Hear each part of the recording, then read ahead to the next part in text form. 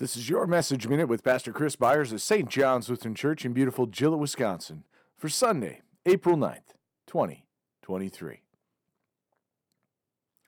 But the angel said to the women, "Do not be afraid, for I know that you seek Jesus, who was crucified. He's not here, for he is risen, as he said. Come, see the place where he lay. Then go quickly and tell his disciples that he is risen from the dead, and behold, he is going before you to Galilee. There you will see him. See, I have told you." Matthew 28, verses 5 through 7. He is risen. This is the Easter promise that we celebrate as brothers and sisters in Christ. The reality is that our Lord who was dead is now alive and has risen.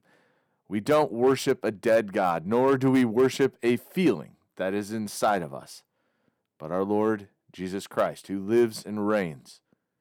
There is no greater promise and no greater truth than this.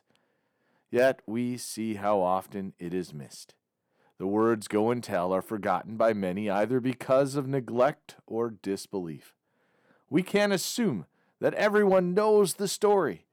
There are many who have heard it in part and don't believe because they don't see the hope of this promise lived out in the lives of the church. We are the church, as we walk out into the world as living temples to the one true God. Our Lord has promised to reside within those who belong to him.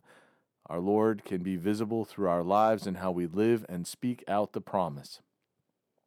Some see the church buildings as the church, but that is the place where we gather and are energized for our mission in the world.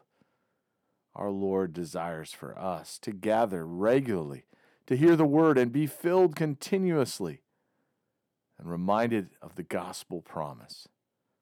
The women who first were told this gospel promise, that our Lord has risen, were not believed at first. But we know that this did not last long, as the truth quickly spread.